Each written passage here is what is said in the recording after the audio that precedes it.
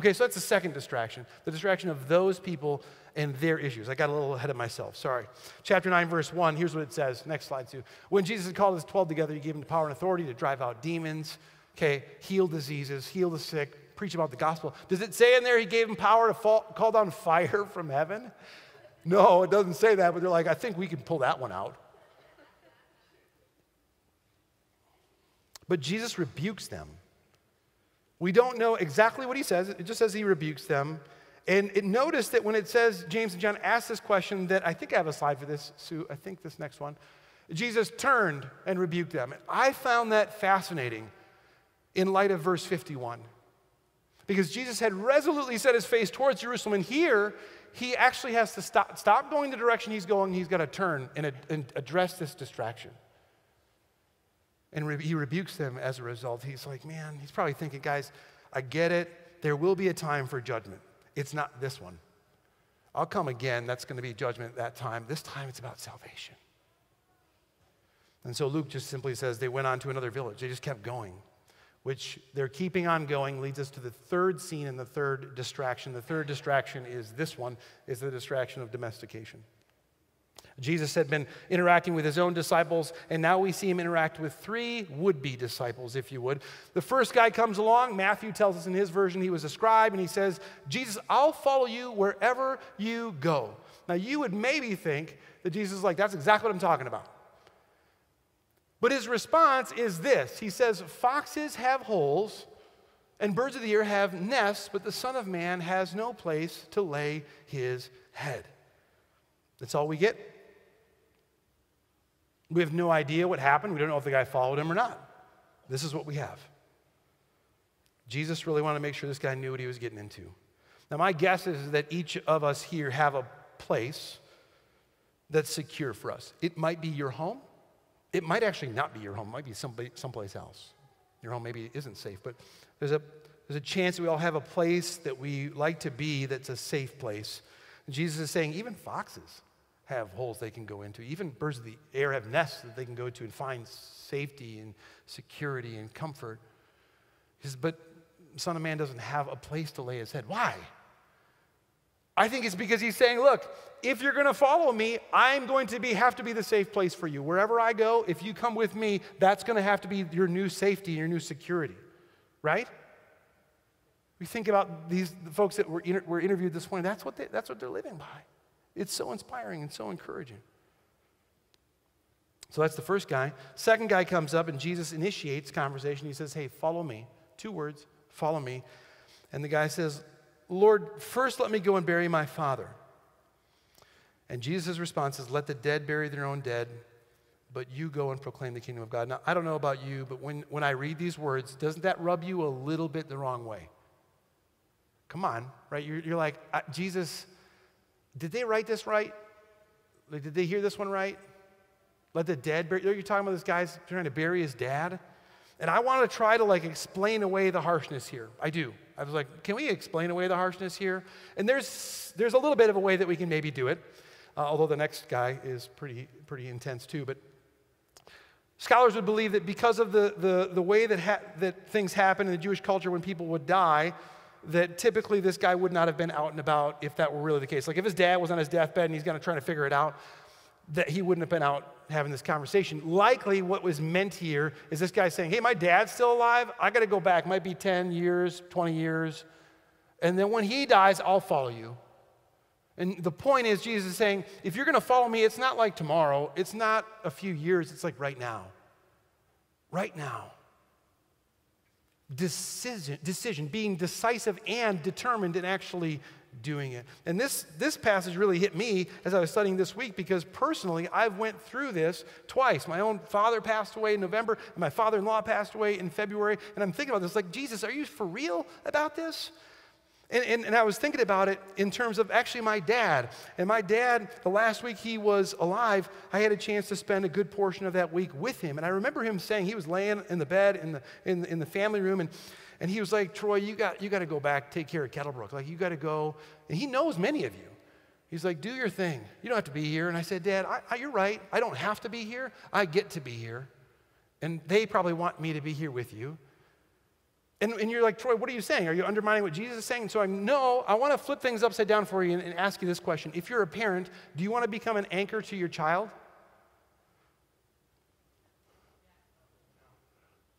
Jen, you do want? Okay. Thank you for your honesty. Anna, how do you feel about that? Sorry. So we don't want to be an anchor to our children, right? We don't. I want to give you an example of this. I want you to imagine that you have a child, and that child really likes acting, just whatever. They love acting, they love plays. And one day, on the doorbell rings, ding dong, and this guy shows up at your front door, okay? And he says, hey, I've recognized that your child likes to act, and what I'd like to do is I'd like to invite the child and your whole family to come with me. We've got resources. We've got it all figured out. You come with me. I'm going to spend the next 3 years pouring into your child, so getting them in the right connections, teaching them everything that I know. What would you do? You'd be like, are you kidding me? No, here's what you'd say. You'd say, well, geez, I don't know. Little Johnny got to play. He's in the Spotlight Productions here, and we got to go to the Dells next week. I mean, I don't know if we'll have enough time. That's not what you would do. Okay, you're like, Troy, my kid doesn't like acting. Try this next slide. Let's say Aaron Judge shows up, LeBron James shows up, Simone Biles, whatever your kids are into. Fill in the blanks. They show up and say the same thing. Hey, we're going to take your kid, and we're going to take you and the family. We're going to go do this, pour ourselves into you so you can become the greatest at these things, just like we are.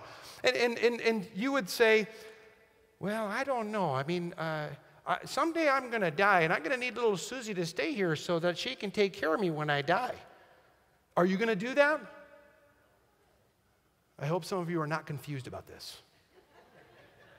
This is not LeBron James showing up to your door. This is the creator of all the universe showing up and inviting you and your children. The same one who spoke and with one word can take waves and wind and just make them calm, who can speak and people who are dead rise to life. He is calling and inviting you and me and our children to follow him. You don't delay. You don't debate about it. You don't ideate about it. You are decisive and you're determined. And you're not distracted. This is the second guy. Third guy comes, in case we're like trying to explain stuff away with the second guy. Jesus, he says, I'll follow you, Lord, but first let me go back and say goodbye to my family. And Jesus says, no one who puts his hand to the plow and looks back is fit for service in the kingdom of God. I can't explain that away. I can't soften that for you. I just can't.